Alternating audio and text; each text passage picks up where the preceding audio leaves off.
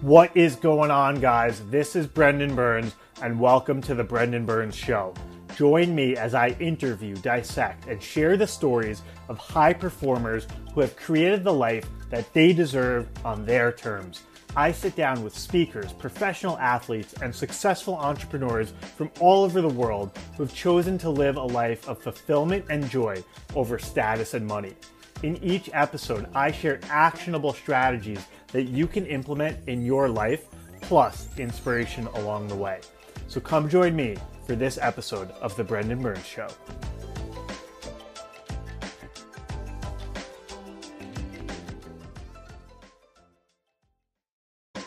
Ladies and gentlemen, welcome to another episode of The Brendan Burns Show. And joining us today is, for the second time, is Kevin Parker, the author and founder of True Warrior Success, who specializes in helping young men overcome their struggles with addiction. He strives to empower his clients and instill in them new passion and purpose to combat addiction and complacency. Kevin himself struggled with addiction and learned many valuable lessons from his experiences. When we first had Kevin on the podcast, he shared his near-death experience story of losing a leg to his addiction, but he uses that wisdom to provide accountability and encouragement today for those who want to stay fully recovered from their addictions. In this episode, we're going to hear all of his invaluable tips, information, and anecdotes to spread his overwhelmingly positive message. Author of Winning Against All Odds, Discovering the True Warrior Within, Kevin Parker. Welcome back to the Brendan Burns Show. It's an absolute pleasure to be on the show. It's an honor. I always love when I get to have a conversation with you and connect with an audience. And I'm just really, really excited about today. Absolutely. Now, I want to make this a round two episode, but I also want to be respectful to people who are hearing you for the first time. So if you could give a shortened version, maybe the 1 to 2 minute version of your addiction, what happened to you in the hospital, obviously, and how you were saved and how you're here today. No problem. See, growing up, I dealt with all kinds of issues. I felt like I was never enough, didn't feel comfortable in my own skin. I didn't feel loved. So I chose drugs and my life fell apart limb for limb, literally. I lost everything. I ended up homeless. I ended up overdosing, ending up in a coma for 3 weeks. I had multi-organ failure, 108 fever. From this ordeal, I ended up losing my leg, having irreversible nerve damage throughout my body. But I had a second chance at life, and I ran with it. I took my biggest weaknesses and turned them into my biggest strengths, turned my mess into my message, and dedicated my entire life to help people break free from the chains of addiction. I'm here today to make the biggest impact I can to save lives and help people not go through the things that I went through and make the same mistakes. It's incredible, Kevin. I so appreciate you sharing that vulnerably. And what I want to acknowledge you for, and maybe you could talk about for a minute, is how you turned your mess into your message, how you turned what happened to you into a positive. Like when I first met you, I was a little nervous to ask you what had happened. I saw your prosthetic leg and you put your arm around me. You said, Brendan, this thing's my best asset. Not only can I help people, but I'll pop this leg off. I'll put ice in it. I'll put a champagne bottle in there with my girlfriend. And I just love how you've had such a right mindset through your overcoming this. And I'm curious if you could say a little bit more about that. When someone has something bad happen to them, how you've maintained this, you've turned this into your mission, and you're going to help so many people, and you have the best attitude of anyone I've seen. If you could talk a little bit about that, obviously the champagne, that's such a funny anecdote, but just in general, how that symbolizes your approach to this whole life experience. Thank you very much for that introduction. I believe identity is one of the most powerful things in this whole universe. The words I am, even in the Bible, it's the strongest thing that you could say. Anything you say after that, you become. I didn't want to be a disabled, crippled, one-legged, weak, half the person I kind of was man. I decided to be a one-legged warrior. And you could too. Everybody has that thing in their life that they think that holds them back. And they're insecure about it, and they're not sure how to handle it. I'm here to tell you to own it. There's nothing more attractive, powerful, magnetic than confidence, than being comfortable in your own skin. Everybody has something that they don't like. So what? Find a way to utilize it, to leverage it, to make it your X factor so you stand out. You don't want to be like everybody else. You want to be the best version of you that you can be. And that's what I did. I was dealt a hand of cards that I had to own. I had to play them. I lost my leg. So I decided to become my identity. I used it to overcome as a symbol of all the things that I overcome, the adversity, the things that I really struggled with. I know that if I could have got through that, I could get through anything. So I don't see it as a weakness. I see it as a power. Everything that you overcome makes you grow and makes you stronger. You either win or you learn. There's no failure until you quit. And I will never quit at life. No matter what my circumstances are, I am always going to make the best out of it. And that's exactly what you should do. You either win or you learn. That's so huge. I could have used that during this week because I'm growing my business and working on these stressful things like that. That's such a great perspective. I want to talk about addiction today because I think it continues to be on the rise and a problem in our country, especially. When someone reaches out to you and says, Kevin, you're the addiction expert, you're the winning against all odds guy. I have this addiction. Maybe it's cocaine and Adderall. Maybe it's alcoholism. Maybe it's porn or sex. Where do you start with someone when they call you up? Let's say they hire you. Here's my money. Okay, first session. I have this addiction. It's debilitating. It's crippling. Where do you go with them on step one, day one? Well, first thing is I really like to connect with people because when I coach or when I help somebody, it's client driven. It's about you. It's not about me. No matter how good of a coach I am, nothing happens unless you do your part. So I truly try to connect with them. And the first question I ask is, how can I help you? What are you struggling with? What is the problem that you're dealing with today? And typically with addiction, they had a root problem that they were dealing with, and drugs was their terrible solution that they came up with. And inadvertently, it became a bigger problem. So what I try to do is I try to remove the drug problem and then deal with that root problem. Because if you could solve that, then there's no need to drugs. The fact of the matter is, truly happy people don't do drugs. And another thing is, everybody's an addict. And I say that very confidently because we are all addicts of pleasure.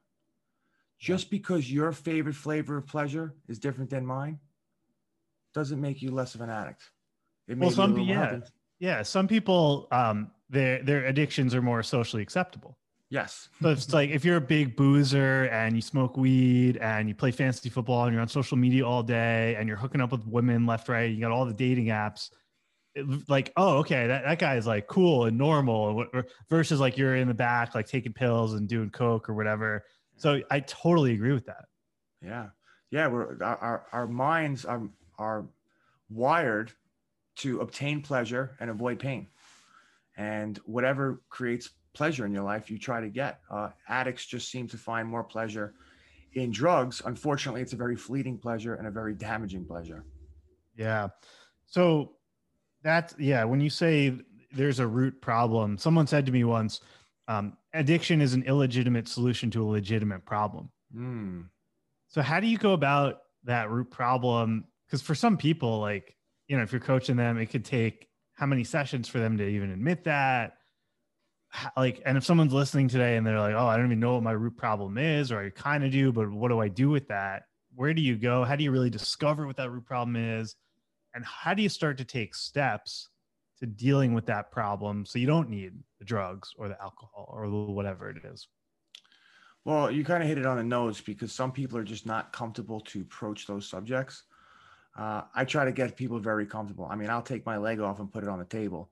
You're like, listen, anything that you're dealing with, I can help you overcome, but we got to work on this together. We're a team. Some things are more difficult than others, but there's always a way to figure out how to fix that solution. If you can't find the solution, you're asking the wrong question. And that's really what it is. Sometimes it may happen in the first or second session. Sometimes it may take 10 sessions. But if you don't give up and you keep on digging, you're going to find it. Yeah, that's good. And, when you say everybody is an addict, how did you come to that? Like, when did you realize that? Because I remember when I was listening to a talk and I realized, okay, I'm not alone. It also helped me kind of take ownership for my compulsive behaviors because I didn't feel like I was the only one. But at what point in your recovery or transformation did you start to notice that? Well, I went to college and I originally I wanted to be a doctor. So I did a lot of science classes and I learned about the brain, the dopamine, serotonin pathways, and all of this. And I understand that's how all of us find pleasure. And the problem with drugs is they flood our brain with synthetic dopamine and serotonin. And then when you take that away, they're unhappy and they're not making it anymore. So really that's all components of happiness comes from chemicals in our brain. And drugs is a big component on how a lot of people get them. Okay, so that's like so huge for anyone listening, what you just said about the brain, because people think that our external circumstances and other people are responsible for our happiness. Like, okay, this business deal happening, my boss doing this, my girlfriend doing this. But like you said, our level of happiness is the result of our emotions and the chemicals moving through our brain. And so if I'm hearing you right, we manipulate that emotions and those feelings using drugs or any addictive behaviors.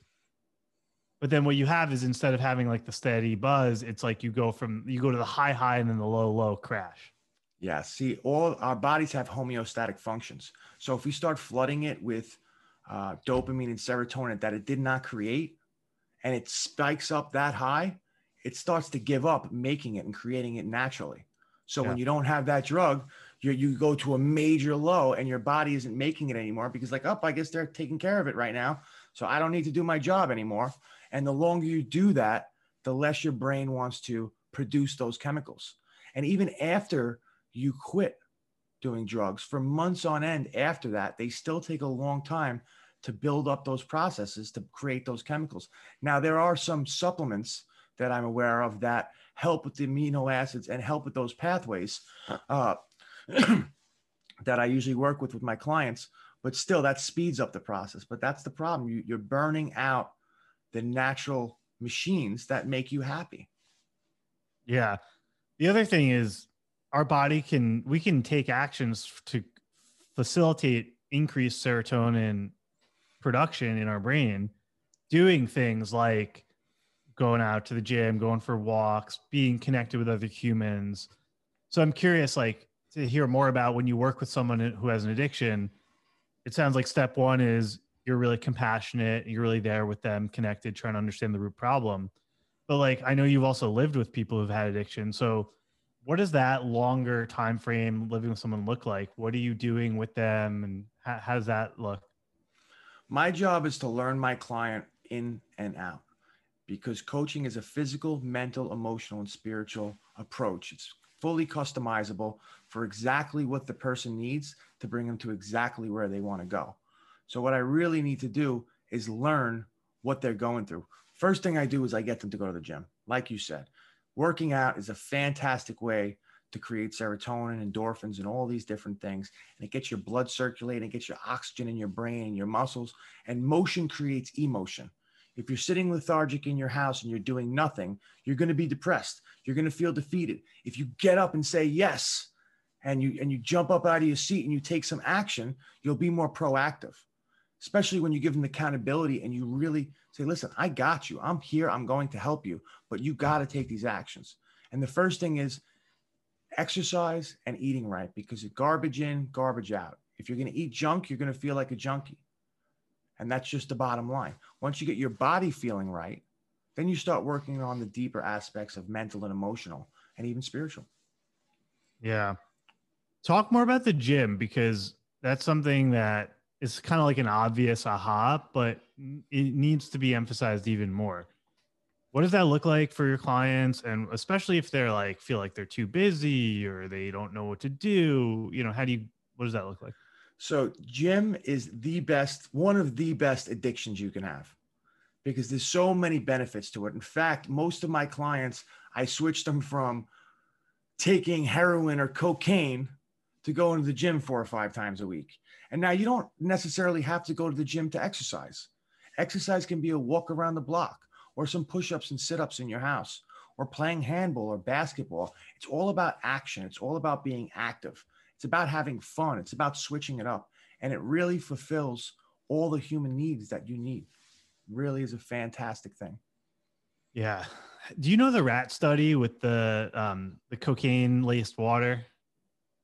Yeah, how the first group of rats, they had water or cocaine laced water, and they all drank the little Coke, obviously.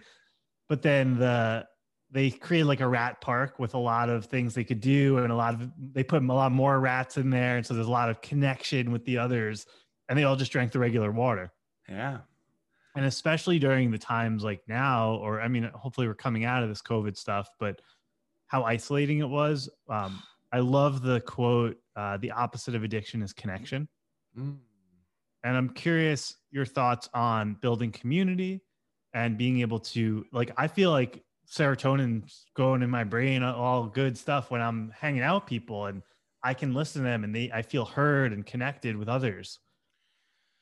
Yeah, this isolation and this seclusion that just happened for the last year was one of the worst things that can happen to society. I mean, my business tripled only because so many people were suffering. Yeah. Even myself, I even got into a little depressive state because I live by myself and I deal with helping other people with their problems. But I was starting to develop my own problems by being by myself all the time. And you're absolutely right. The opposite of addiction is connection. I love that. I'm definitely going to be using that myself. Hey, I need royalties on that. I'm just kidding. I actually heard it from Matt Dobschutz, who hosts Porn Free Radio, good friend of mine. Yeah. Yeah, it's connecting is an amazing thing. It really truly helps you because all the bad things happen when you're by yourself in the dark. When you shed light on it, that's when you can get the help. That's when you can really work on those things. But if you're in the dark, nobody knows, and you're by yourself, that's when those bad thoughts start going into your brain. You start making some bad decisions, and there's nobody to check you. There's nobody to make you feel good. And whether you're in a good place or a bad place, momentum is powerful. If you're stuck by yourself, that momentum of those thoughts or those bad thoughts brewing in your head get worse and worse and worse and worse until you answer them. But if you're around good people and you're talking about good things, then that momentum goes in the right direction and it propels you further away from addiction, far away from depression, far away from anxiety, and into an even better place. Yeah. So you start with the empathy, the connection, finding the root problem, getting them to the gym, getting them eating healthy. Is that enough to get people off their addiction, or is there anything else you do? And then I'm also curious how to maintain sobriety. Well, it is a very complicated question because everybody has something. See, true happiness is about balance. And some people have certain areas of their life that they're doing well and other areas that they need improvement. And I need to assess the situation and see where they're lacking, what brings them real happiness, double down on the good things that make them happy, that they're good at, that set them on fire, and either delegate or delete the toxic things, the bad things, the things that are making them to do the wrong things. And it really just comes down to that. You want to create a life that you love to live. Because if you're surrounding yourself with things you enjoy, things that you're good at, things that you're contributing to society, connecting with people, you're living a good life. And all the bad things that you don't want to do, cut them out. Find a way to replace them or delegate them if you can. Really, my job is to help choreograph and orchestrate a life and design something that they truly enjoy. Yeah. The addiction is really, it's so little about the drug and it's so much about everything else that gets them there, right? Yeah. Yeah, it's all about the lifestyle. I mean, if you're hanging out with drug addicts, you're going to do drugs. My friend always says, he always loves that, if you hang out in a barbershop long enough, you're going to get a haircut. Yeah. I mean, it's just the bottom line. If you're hanging out with people that are success and millionaires and happy and excited, it's going to rub off because we're social creatures as humans.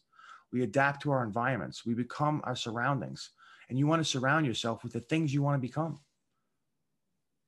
I this is kind of bad because I want to be able to hang out with everyone, but for the past year, I've only really hung out with married men. Mm.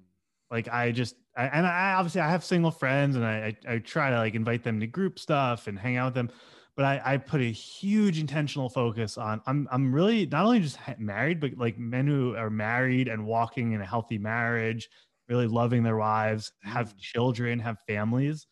And yeah, now my girlfriend is like, "Hey, Brendan, I want to be married by the end of the year." And I'm like, "We're not even engaged." It's just funny how much that works. Like who Yes. used to, and that was part of why I wanted to move out of New York. And not that you can't have that in New York, but I was like in the heart of Manhattan, and I wanted something more suburban, which I now have in San Diego. And it's like part of why I chose my house is because I saw the husband and wife, and she's got this big pregnant belly, and I was like, That's great. I'm not going to get pregnant, but my future wife will. And it's so spot on, Kevin. Like the who you surround yourself with. So how does someone who's like if you said that to someone like, no, but I love these guys. These are my friends my whole life, or I can not act out and they can, or I don't know who else to hang out with. Like I'm just supposed to not have any friends anymore. Like what would you say to that? Listen, you can love somebody, but you can also love somebody from afar. I have ex-girlfriends, I have people that were in my lives that I truly love to this day, but I don't talk to them. I love them from far. If I think about them, I'll send them some love. But they will pull you down before you bring them up. There's no reason to have temptations in your life that are going to destroy you. And if they truly care about you, they would never put you in that situation. If they cared about your well-being, they wouldn't put you in a situation where they were doing drugs in front of you. They wouldn't try to drag you out to the bar if you were an alcoholic. They are just being codependent. They're trying to get what they can from you, and it's not necessarily genuinely for your best interests. So try to put some distance between them. And let me tell you, when you become sober and you break away from the people that are not serving you in the best possible interest, you will attract people in your life that are good for you. You're a living example, Brendan. You just said you started hanging out with married men, and all of a sudden your girlfriend is talking about wanting to be married by the end of the year. I mean, that's fantastic. It just works like that. It's just that's the way that it is. If you're going to hang out with people that hang out in the streets, you're going to live in the streets. Find Yeah. people that you want to become. Go search Google and find people that you want to aspire to become, and find a way to become value to them. Offer them your services. Just give. Be a giving person. Try to add value everywhere you go, and you will be attractive to every single person you meet. And then you'll get to decide who you want to be around. So good. I remember even moving out here, I started spending a lot of time with men who not only don't use pornography, but hate pornography. Like Same. hate it. They think it's the most evil, toxic, abusive to the people in it, abusive to the people who use it, drug. And I remember thinking, before I'd moved out here, I was like, wow, I have such a good handle on porn. Like I barely look at it. It's such a small part of my life, which in part was not true. I was using more than I admitted. But you start hanging out with these guys and it's like, it's not even in my vocabulary. I don't even count the days anymore. I don't think about it. I haven't used it in months and months and months. And it's like all because I was just hanging out with these types of people. It's the quality of people, like the level of sobriety in your friend group will reflect onto you. Because I remember even reading your book when you're talking winning against all odds, like all your friends and then people who exposed you and that guy that you were able to get in his house to get the drugs, like that's all because that's what was in your network. Yeah. Yeah. I mean, pornography is one of the most destructive things on this planet. Yeah. I didn't even know that I was addicted to pornography, and I was addicted to it for 15 years at the time. Didn't even know. I didn't realize how dependent on I was, how it distorted my relationships, how it killed my confidence, my energy. I mean, I remember doing cocaine and watching pornography all night, and then waking up completely drained and not being able to do anything.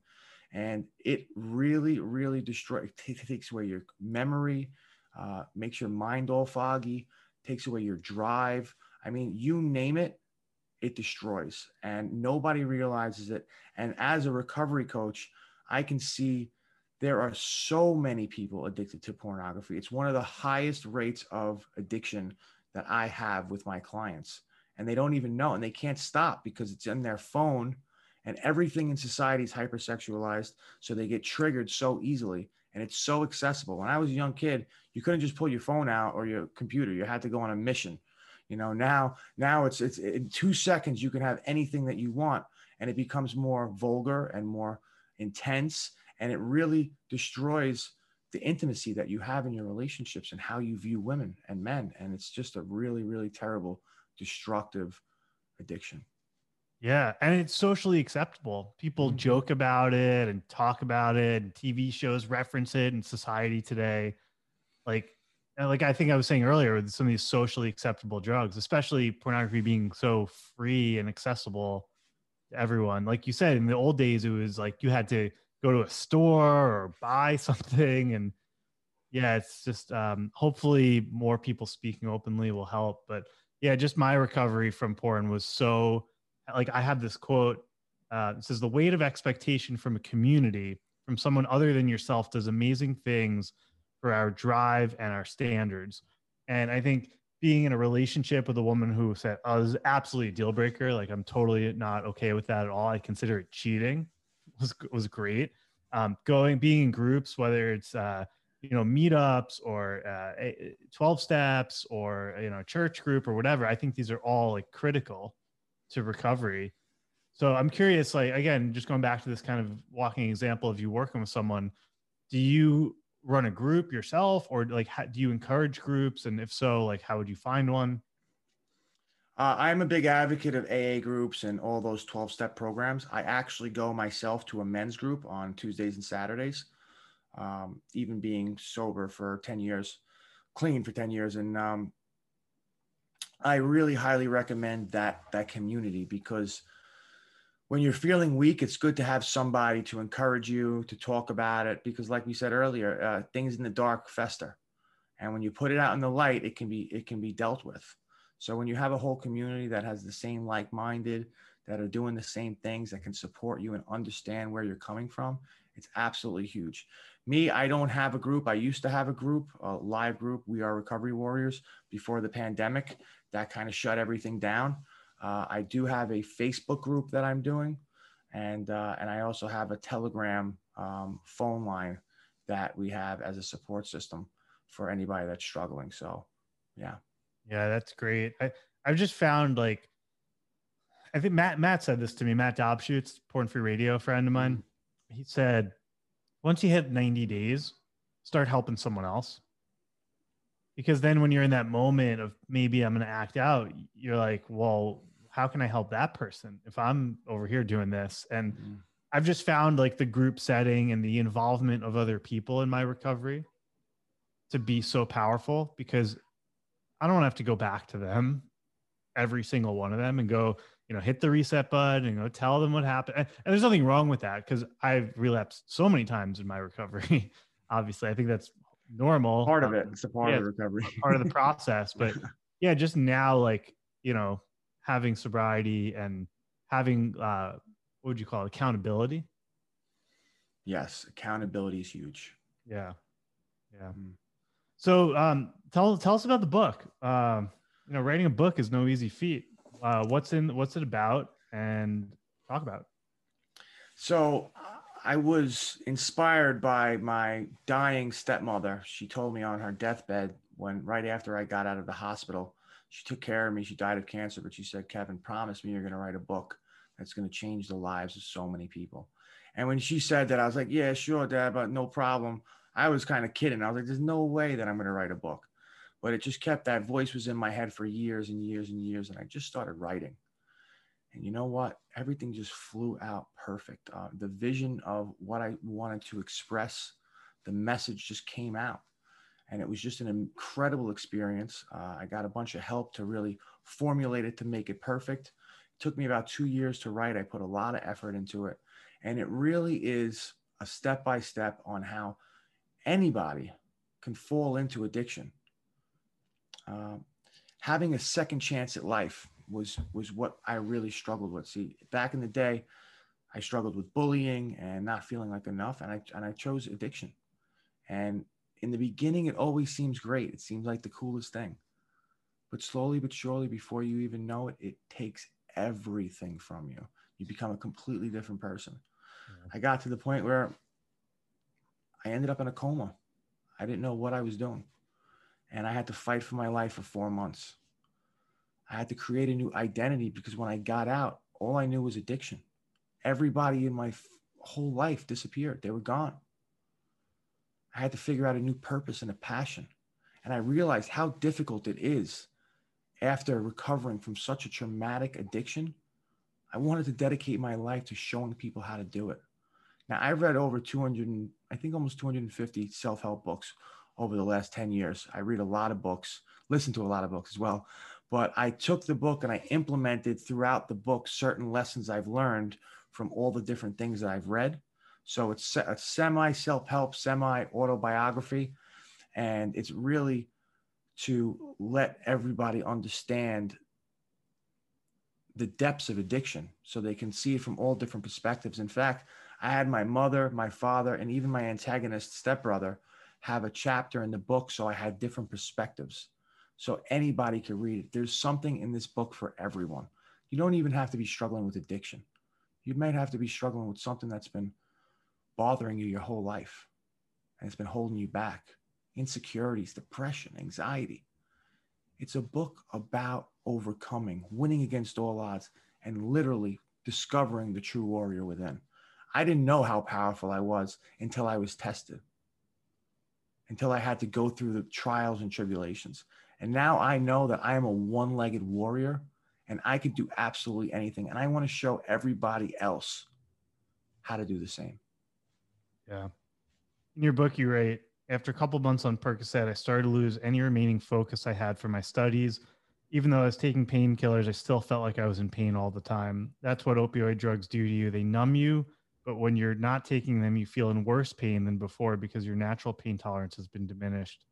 As soon as the dose wears off and the real pain kicks in, your body will actually start experiencing additional sources of pain that have no physical basis. I felt like my body was breaking in half.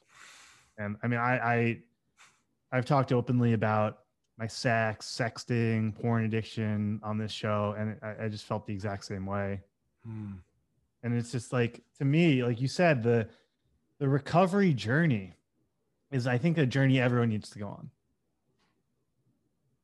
You know? Yeah, you really figure out who you are when you overcome something that really took over you.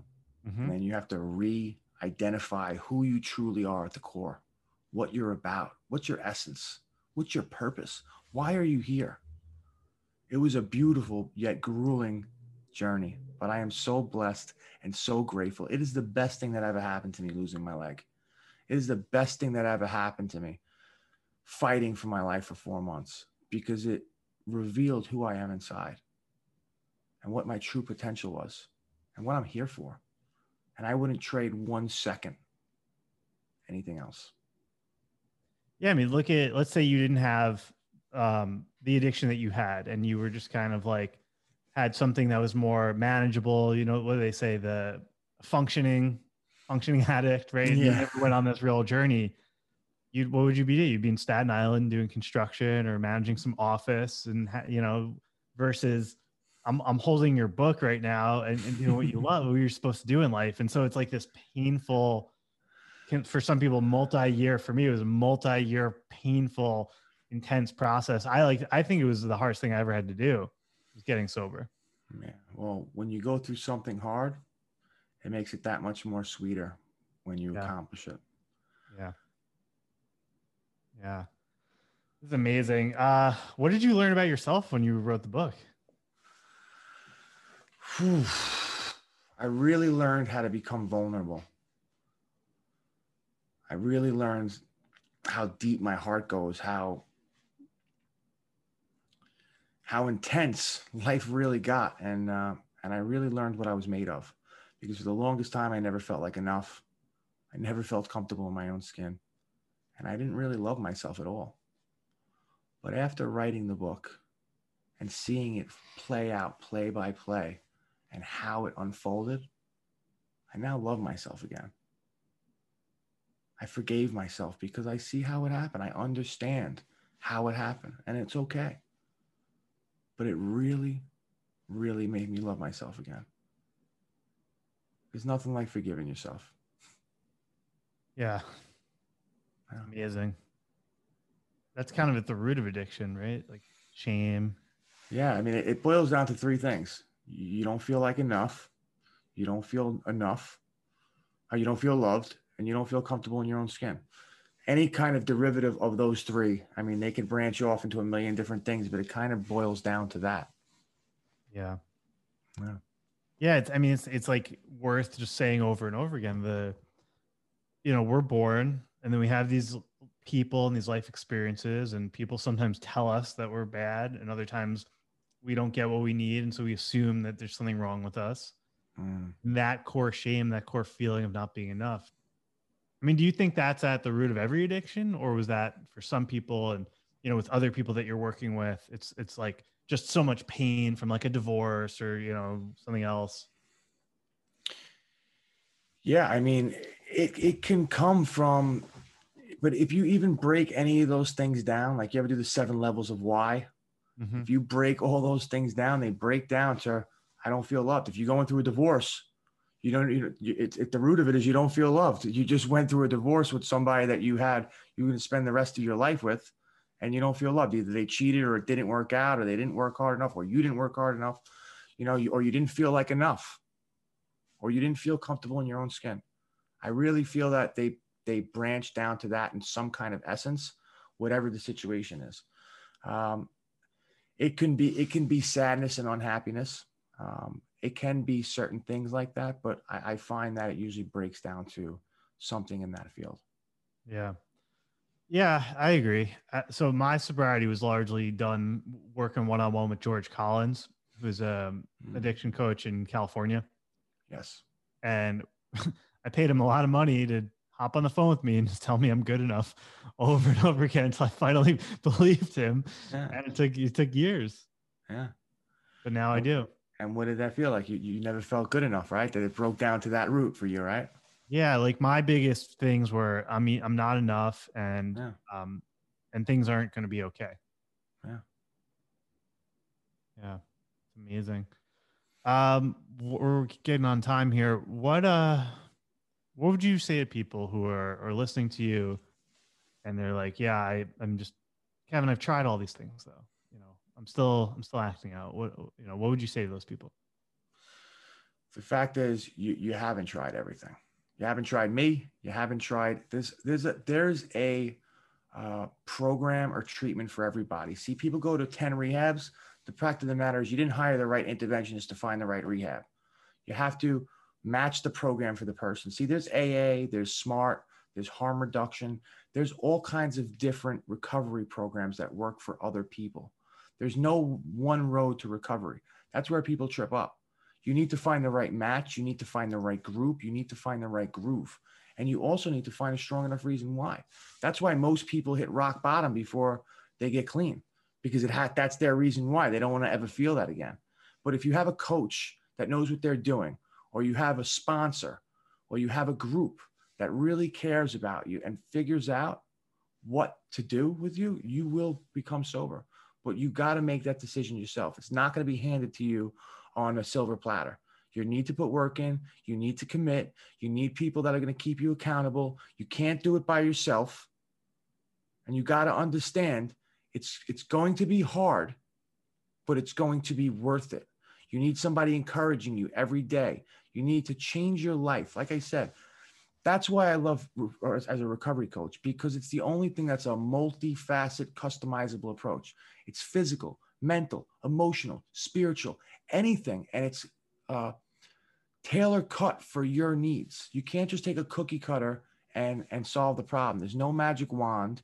You have to break down each and every single problem, address them, figure out what works for you, fail and try again. A process of failure, success and failure, and see what works. And when it works, follow through with it. That's it. Yeah.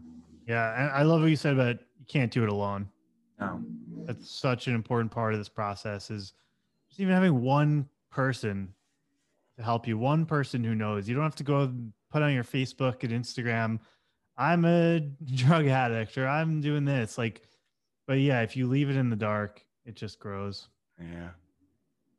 I love that. I was gonna say one other, yeah, you can't do it alone.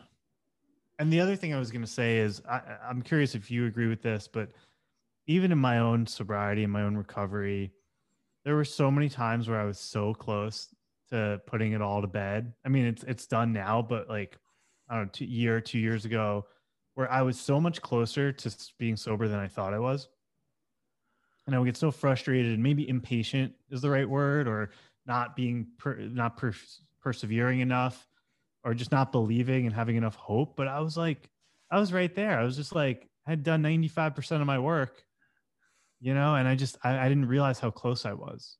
Yeah. And I'm curious if you do you ever see that with people where they're like they're almost done, but then they relapse and then they want to like think that they're just as bad as when they first started this journey like years ago. There's an ongoing. It's not a joke, but it happens a lot in communities. People will celebrate their 1 year victory of sobriety, and then they'll go out and party for it, and they'll go get high for their 1 year sobriety.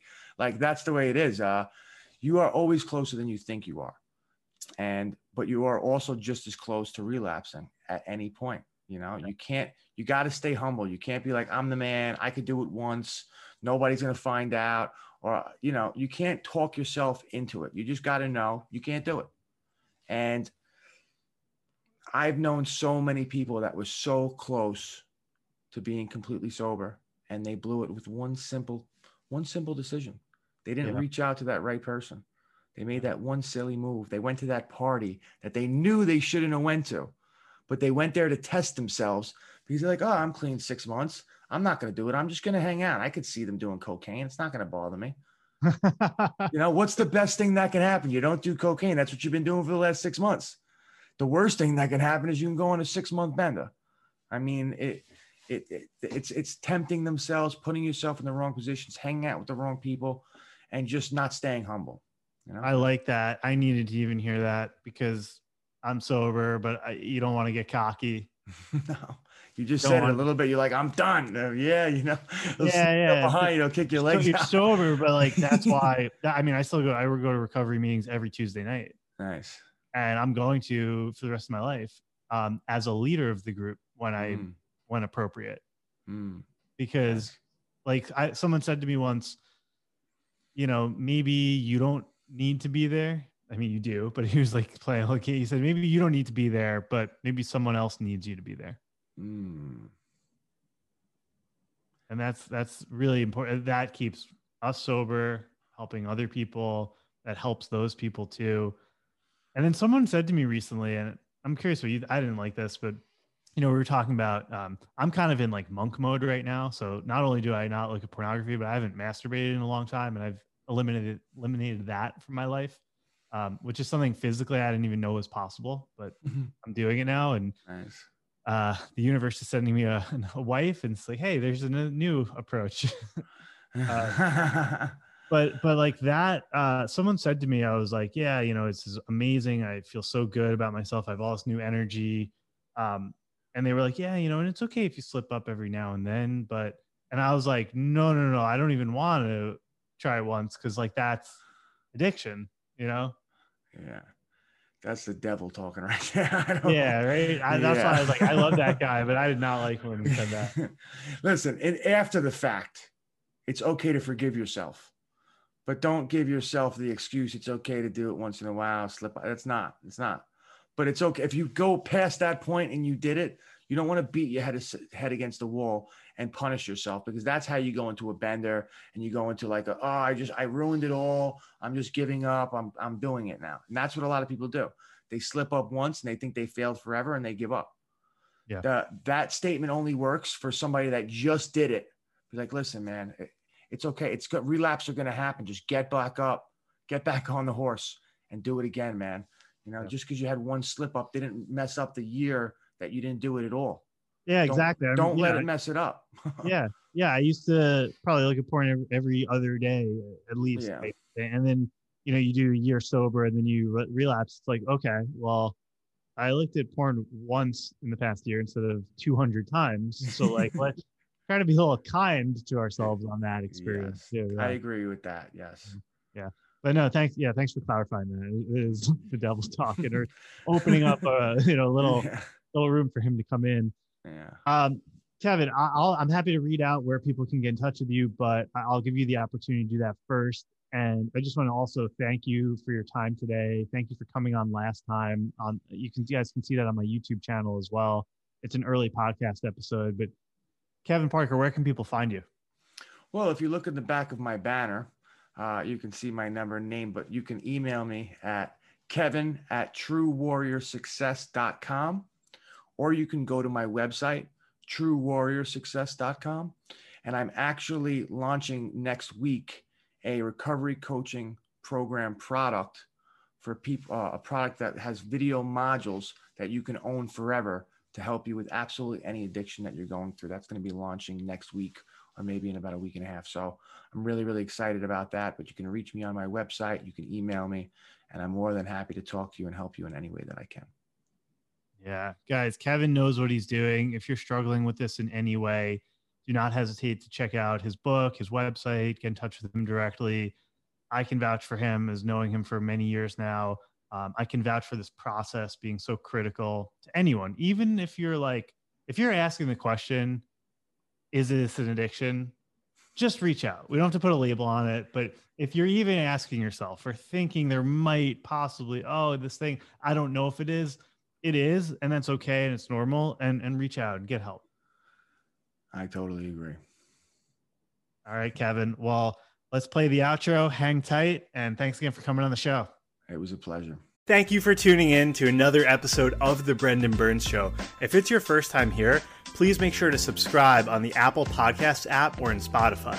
Also, please leave us a rating or written review. This helps others learn about the show and spread the word to new and more people. Thanks again for listening, and have a great day.